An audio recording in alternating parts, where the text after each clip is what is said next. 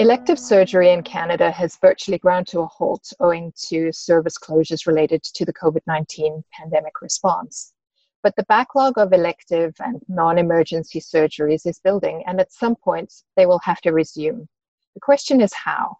I'm Dr. Kirsten Patrick, Executive Editor for the Canadian Medical Association Journal. Today I'm speaking with Dr. David Urbach, Surgeon-in-Chief and Medical Director of Perioperative Services at Women's College Hospital in Toronto, Senior Scientist at ICES and Women's College Research Institute, and Professor of Surgery at the University of Toronto. He and Dr. Danielle Martin co-authored a commentary on confronting the COVID-19 surgery crisis, and he's joining me today to discuss it. Welcome, David. Thank you, Kirsten. So in your title and in the article, you call this a surgery crisis. Can you give us a sense how surgical volumes have been affected since the start of the pandemic? So like so many other things that we're observing now, this pandemic has had huge consequences on surgery and our ability to provide surgical services in hospitals.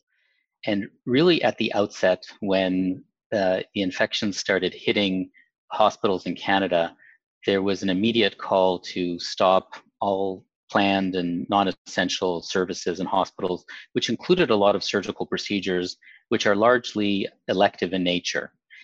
When we use the term elective surgery, we typically are talking about surgeries that are planned in advance as opposed to emergency surgeries. There's often confusion in people's minds when they think of elective because they often think of discretionary or sometimes frivolous procedures. But when we say elective, we're really just talking about planned surgery, which can still be for very important things, such as a lot of cancers. What did happen, though, is all of these planned surgeries essentially were stopped at the outset of the pandemic, and only certain types of operations were still going ahead in hospitals, primarily emergency operations or very urgent operations. Interestingly, even though we're still in the thick of this crisis with a huge reduction, like a 90% or greater reduction on surgical services in hospitals, we're still able to provide emergency surgery relatively easily because the hospitals are still quite empty and because there's so little elective surgery going on that emergency surgery for admitted patients can be done very quickly. So what we're seeing is this paradoxical access to emergency services in operating rooms, but really limitations on how we can provide scheduled and elective care. So give us a sense of the size of the backlog that we're looking at here. So we still don't completely understand it, but we have some preliminary numbers. And in Ontario, for example, just in a 4-week period, we were down about 50,000 operations that would normally have been done over a typical volume of 55,000. So we're at sort of 10 to 15% of what we would normally be doing. So it's an enormous reduction. And going back to your previous comments about that these are not frivolous surgeries or discretionary, they are needed surgeries, and patients have sometimes been waiting for them for a long time. It's important to get patients back onto surgery rosters as soon as we're able to do that. And you've spent some time reflecting on how hospitals can recover from this backlog and what the optimal approach to planning surgery might be. What approach do you think might work? So we think that there's a need for creative thinking and that the business as usual model that we have for surgical services is not the best model for recovering from this problem. The approach we think would be most useful, and this is borne out by a lot of research, is through the use of single entry models, as well as team-based care of patients by groups of surgeons or healthcare providers. And we think this is the most efficient and the most fair and ethical way to provide care. The fundamental problem that we're going to have is we foresee limitations on our ability to provide these surgical services, not just for the immediate future, but likely for the next several months and possibly a year or two. So the challenge then is to provide some sort of approach that allows us to address the most urgent patients in an appropriate and a priority sequence in as fair and efficient a way as possible. Let's look a little bit more in depth at how surgery works right now. if I'm a family practitioner and send a patient for some investigations and it's clear that they require surgery, what do I do? So right now what happens is if you're a primary care provider and you have a patient who you feel needs surgery, you would refer them to a surgeon. And in Canada, that's typically done sort of by direct contact, usually by a faxed referral. So it's one of the uncommon situations where people still use fax machines. The fax would end up in a surgeon's office. It may end up in a number of surgeons' offices because as a family doctor, you may not know which surgeon has the shortest wait list, and really you want care for your patient. That fax gets picked up by a surgeon. The surgeon will then hopefully schedule some time to do a consultation on the patient. Eventually, we'll meet the patient, and if it's appropriate for that person to have surgery after all the necessary investigations, that surgeon will typically schedule that patient for surgery. But that surgeon will usually do it within a block of OR time that's assigned to that surgeon. So a lot of people may not realize, but the way resources and operating rooms are typically allocated in Canadian hospitals is that they're ultimately given to individual surgeons to manage their own list of patients that is within their own practice or sphere of influence.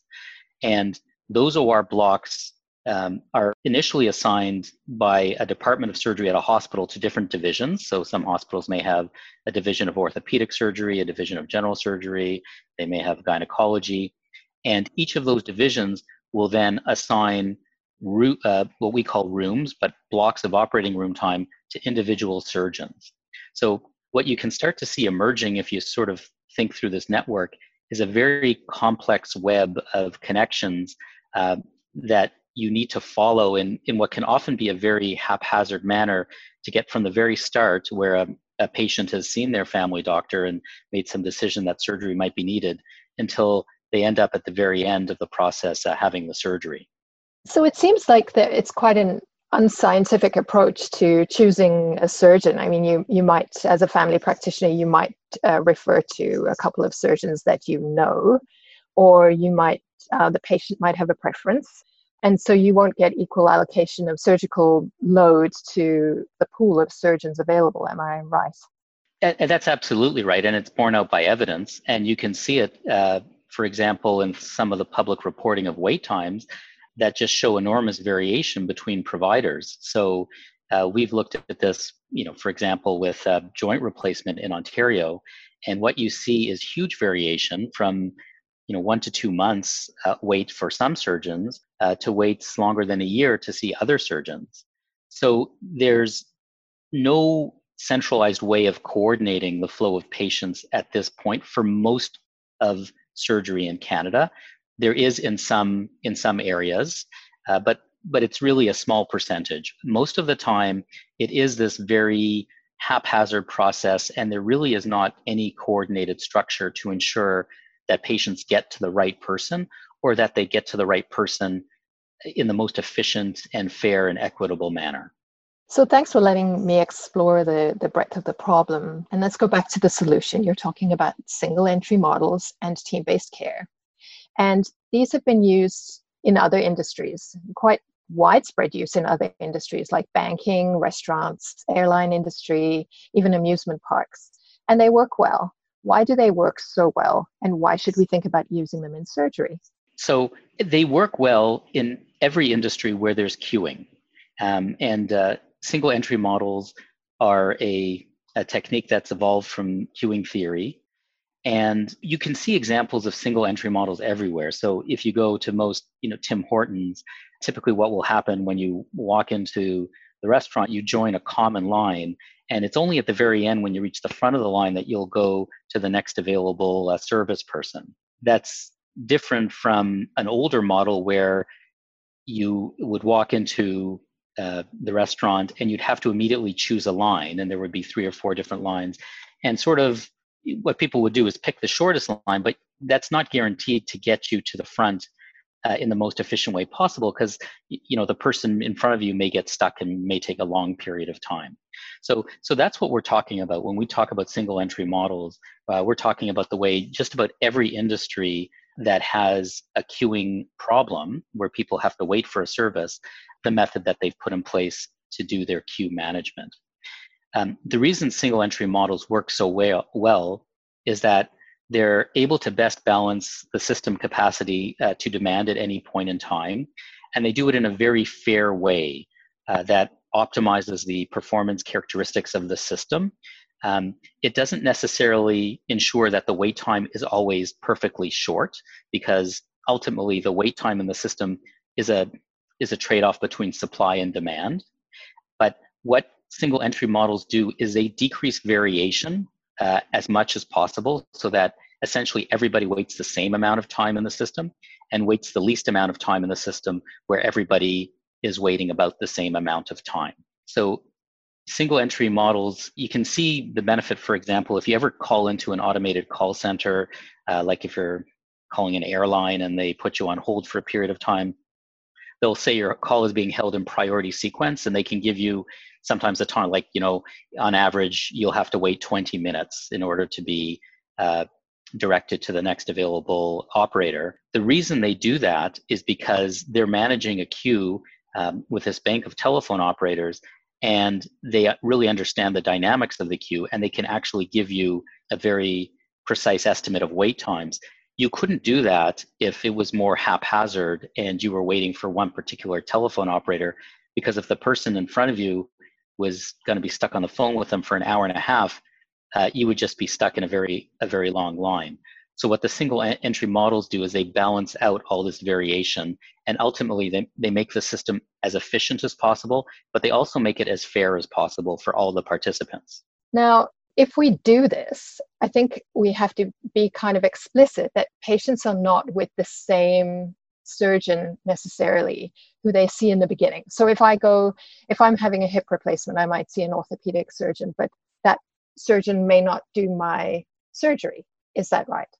It's a good question, and that's actually the issue that causes a lot of concern among surgeons and healthcare providers, as well as patients. So there's a few things I can say about that particular question, because it's a very important one. Firstly, there's actually extensive literature on this that surveys patients with respect to patient-centeredness of single entry model systems, as well as explicitly asking them about not having a choice of surgeon, as well as asking people about seeing one surgeon or one healthcare provider initially and then having another healthcare provider perform their surgery. And what the literature tells us is that patients actually do value the ability to be seen quicker and by someone, and this may go without saying, but someone with whom they have confidence and they trust can provide good care, rather than waiting a longer period of time to see a specific person. So generally, patients are very accepting of these models, and surgeons are also very accepting of these models once they're implemented. So there's a big difference between never having participated in one of these team-based or shared models and then actually participating in them.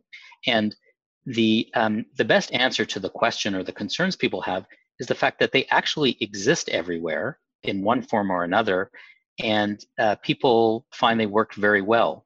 So, one great example is obstetrics. Pregnant women will see an obstetrician periodically through the course of their pregnancy, perhaps develop a relationship with that provider and develop a lot of trust with them. But when you're in labor and you're admitted to hospital, there's typically an obstetrician who's on call for all the patients who are in labor. So the person who's going to end up doing the delivery or operative delivery, if that's appropriate, and making all sorts of decisions is going to be a different provider that you don't necessarily have this relationship with. And, the same works, you mentioned anesthesia. You may see an anesthetist in consultation who will assess a patient, who will make a treatment recommendation. Usually they will include a proviso in their consultation that when they actually come to surgery and presumably a different anesthetist provides their anesthetic, that they will defer and say ultimately any final decisions will be made by the responsible anesthetist on the day. But anesthesia is a good example of a team-based or group model of practice where we don't go to great lengths to ensure that patients remain with the anesthetist that they would have seen in consultation. And these models exist in many forms, even outside obstetrics and anesthesia. For example, transplant surgery, patients are managed by a transplant team, typically awaiting a transplant, but by the time an organ becomes available and you're called on a pager to come to hospital to receive a transplant, it's the surgeon who's on call for that day. So these models exist right now across Canada in all sorts of different forms of care, including very routine care, including joint replacement, including routine general surgery.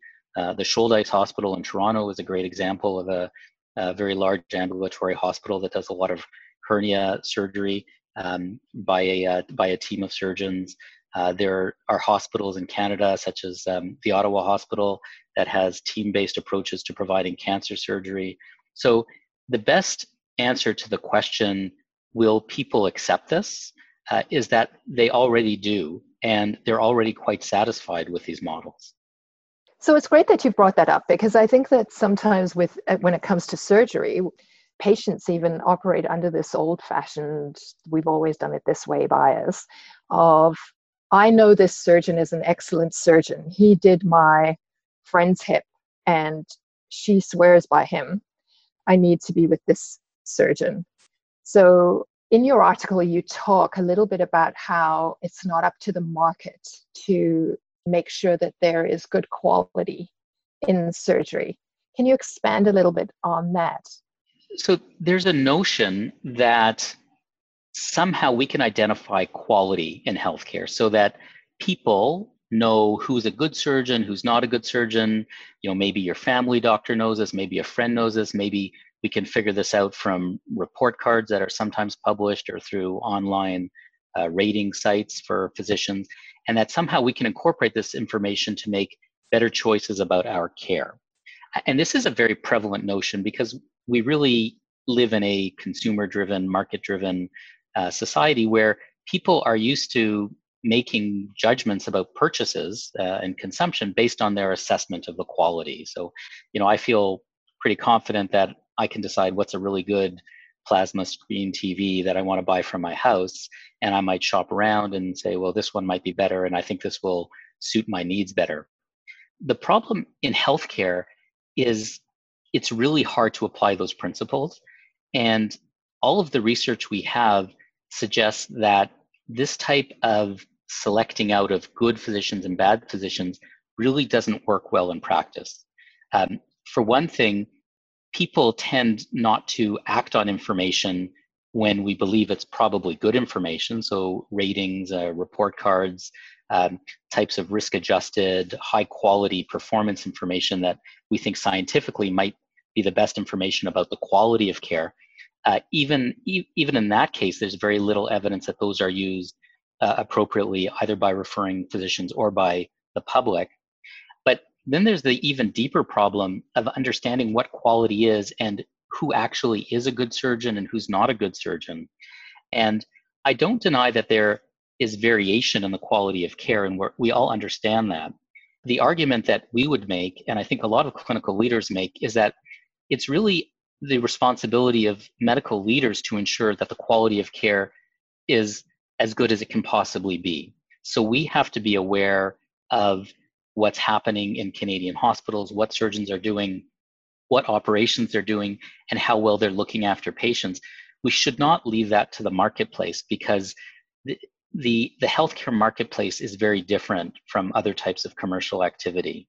So it's our responsibility, and it's not something that we can defer. And the notion that you have to preserve an element of patient choice to ensure that quality is maintained is not really borne out by the evidence. And that's really what we mean by that, is that we think it's our job in healthcare to ensure that we provide good quality of care. The other thing that's important to think about is that the more we have team-based care and the more that you have transparency and interaction and collaboration, you actually enhance the quality of care altogether, because what ends up happening is everybody in the team sort of meets at a median level of performance that involves a lot of standardization and reliability of care. By reliable, I mean all of a sudden, if you work in a team and sort of share a patient load and share procedures, people will start to do more of the same thing instead of having a lot of variation in the nature of the work that surgeons have. So all of these things, standardization, reliability, appropriateness, all improve with these team-based models where you may see one surgeon for an assessment and another surgeon to have surgery. So in general, we think these models enhance patient experience and enhance the quality of care, as well as improve efficiency and reduce wait times. In your article, you emphasize that single entry models need to come with the team-based care approach. Why is it really important to combine these two? So single entry models fix what we call the wait one problem. Generally, healthcare reporting on wait times talks about the wait one and the wait two. Wait one is the time, like we talked about earlier, when your family doctor decides you need to see a surgeon and the day you finally see that surgeon in consultation. So a single entry model is a great way of getting you to the right person in the shortest period of time possible. The problem is traditional single entry models don't really do anything about what's called the wait two problem, which is the amount of time you're waiting from the point that your surgeon decides that you need to have a surgery and then the time that you actually have that operation. What team-based care does is it actually brings a new kind of single entry model into the wait two, so that just because you've seen this particular surgeon doesn't mean you have to wait for that surgeon's next available block OR time, because there's a lot of variation between surgeons in their wait two. And that variation is due to the fact that not all surgeons have the same amount of OR time allocated to them for a variety of reasons. Some surgeons have different types of practice. In our teaching hospitals, for example, some surgeons may do a lot of research and do less clinical work. In community hospitals, surgeons may be allocated different amounts of OR time for all sorts of different reasons, sometimes seniority, sometimes other reasons. So you may have some surgeons who have lots of OR time, some surgeons who don't have a lot of OR time. You may have surgeons who have long waiting lists, surgeons with short waiting lists. And what that means is by the time you get to the wait two, you've all of a sudden reintroduced a lot of new variation in the amount of time that patients are going to have to wait again. So incorporating a single entry model into that process, which is what we do with team-based care or shared care, ensures that we just do the same thing again and smooth out all the variation and make sure the patient gets the next available appointment. Right now, we have lots of workarounds to deal with wait time problems, like wait time one problems, wait time two problems. A large downtown hospital that I work at has just implemented a huge electronic system to just monitor the wait two times and try and smooth them out between surgeons. And it's really, when you think of it, just an enormous workaround to manage all these inefficiencies that we've manufactured and forced into a system, which we've forced to become very complicated because it's not a simple next available type of model.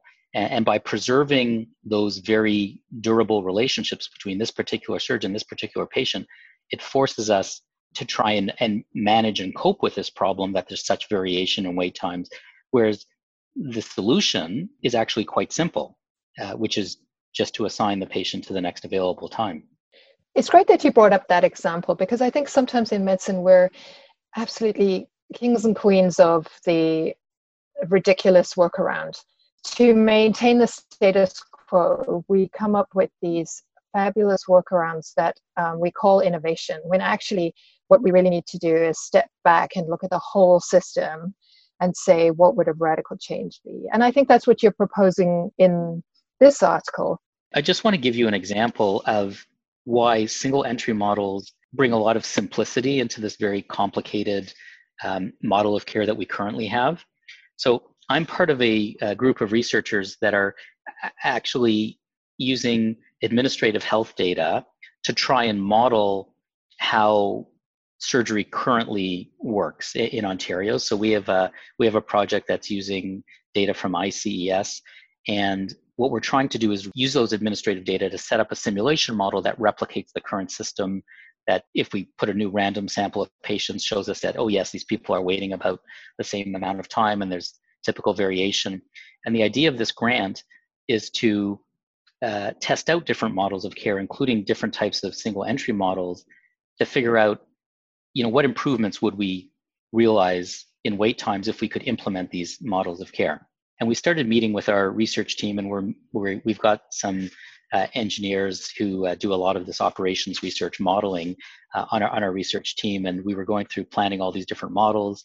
And the engineer was explaining to me about how she would go through the whole process of modeling the status quo, which is like this hugely complicated system, as we were discussing earlier. And then when she was moving on towards how she would model the single entry model, I was thinking, oh my God, this existing model is so complicated. I can't imagine how complex modeling this new single entry system would be. And she looked at me and her her jaw dropped, saying, no, that's like one line of code on an Excel spreadsheet. It's all it is just, next available visit. The arrival comes and it just goes to the next available provider. It's the simplest thing in the world to model. And the complexity comes in just trying to replicate the status quo, which is a system nobody would have ever invented if you could invent it from scratch. It doesn't make any sense.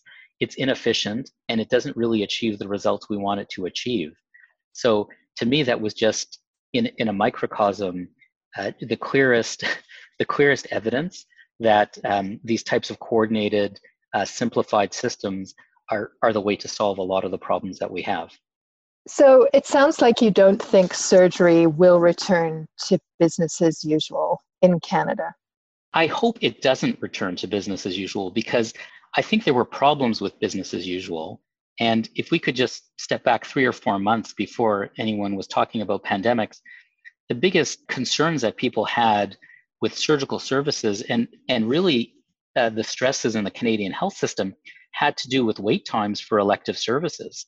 So wait times for elective surgery, for specialist visits, to see a family doctor. There's a lot of public concern in Canada about access to care. There's a trial underway in the Supreme Court of British Columbia all about access to orthopedic surgery and whether more integration of private care within the system is necessary. And these are the things that were really straining the integrity of the Canadian health system and the principles of the Canada Health Act. So access to care was always the problem, and single entry models were always promoted as the best way to address some of the issues that we have with access and wait times. The short answer to your question, will it return to business as usual? My fear is that it will, but I hope it doesn't. And I hope that this process really, through a lot of different experiments in small hospitals or big hospitals around the country, get people to understand that coordination and team-based care is actually very helpful. It's good for patients and it's good for surgeons. It's good for the population. And once people work in these types of structures, they start to enjoy them. They recognize their benefits. They see what it brings to the clinician workforce, and people don't go back. So whenever these models of care are adopted, you don't see people abandoning them for the solo care that they did before.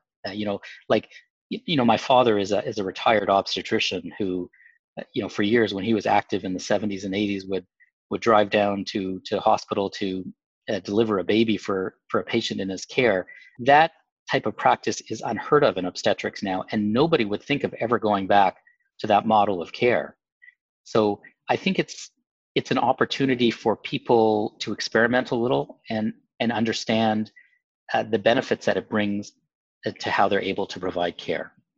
What would you say the longer term future needs to look like in surgery? I think there's a medium term and then a longer term. In the near term, we're going to have to make a lot of difficult decisions about priority setting and essentially rationing care, because there's going to be a period of time that we don't have capacity to do all the things we need to do.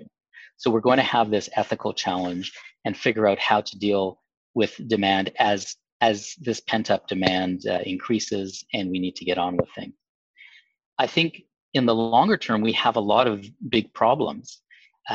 Where it's going to be quite a while until we're back to any type of normal capacity within the system because of what we're seeing already, which is variable waves of infection that are stressing hospitals. With this decrease in activity, we have to think about how are we able to maintain like a competent surgical workforce, particularly for those surgeons who provide care that isn't immediately life-threatening and isn't considered to be as high priority. So, in our hospital at Women's College Hospital, for example, we do a lot of soft tissue orthopedics. That's very important to people who have painful joint conditions, but it never gets as high on a prioritization list as someone who has cardiovascular disease or cancer. And if you look at a system that's operating at 30% capacity for a long period of time, I can visualize a scenario where there may be surgeons, highly trained, skilled surgeons, who under this circumstance wouldn't do an operation for months or a year in this setting. So how do we ensure that we can maintain competence and access to services and resources for all of the different types of care that we need to maintain within the system? These are going to be huge challenges. I think with those challenges come benefits as well. I think this pandemic has forced us to focus on appropriateness and non-surgical management. And I think one of the serendipitous changes is the fact that a lot of people are actually getting more guideline concordant care for conditions that may not necessarily be best treated with surgery or other very aggressive measures. So, for example, there's long been debate about whether we're over-treating men with localized prostate cancers, for whom the literature would suggest that for a lot of men, they would be best with just watchful waiting or an active surveillance approach. Whereas in practice, a very large proportion of men with a diagnosis of prostate cancer will want to have surgery to remove the prostate. This is a period of time where, just for other reasons, a lot of people end up getting guideline concordant care. That's probably more appropriate care if you look at the literature. And as a result, we may see some persistent changes with more widespread adoption in healthcare of more appropriate, less aggressive ways of treating a lot of these conditions. You've told us a lot about how single entry models and team-based care is good for patients. Is it also good for the profession? Team-based care and single entry models are also very good for the surgeon workforce, particularly with respect to what we call referral bias, and the fact that certain surgeons, by virtue of their gender or their age or years in practice or their social connections or some other reason, don't have access to the same referral base or the same type of patients. And it's very unfair in terms of how work is currently assigned to surgeons. Typically, it penalizes women and it penalizes people early in practice. If you implement single entry models, it takes away all these referral biases, because these models are algorithms and they're colorblind, and they just allocate patients to the next available appropriate provider. So it's another way of supporting the workforce and improving equity and fairness among clinical teams and surgeons too. This is really an enhancement of our practice and in no way really takes away from our practice. Thank you, David, for joining me to discuss your commentary. I think you've added so much fantastic information in this podcast. Thank you so much. I've been speaking with Dr. David Urbach, Surgeon-in-Chief and Medical Director of Perioperative Services at Women's College Hospital in Toronto, and a scientist and researcher, as well as a professor of surgery at the University of Toronto. To read the commentary he co-authored, visit cmaj.ca. We also have a special page dedicated to all our COVID-19 content. You can find a link to it in the podcast description. I'm Dr. Kirsten Patrick, Executive Editor for CMAJ. Thank you for listening.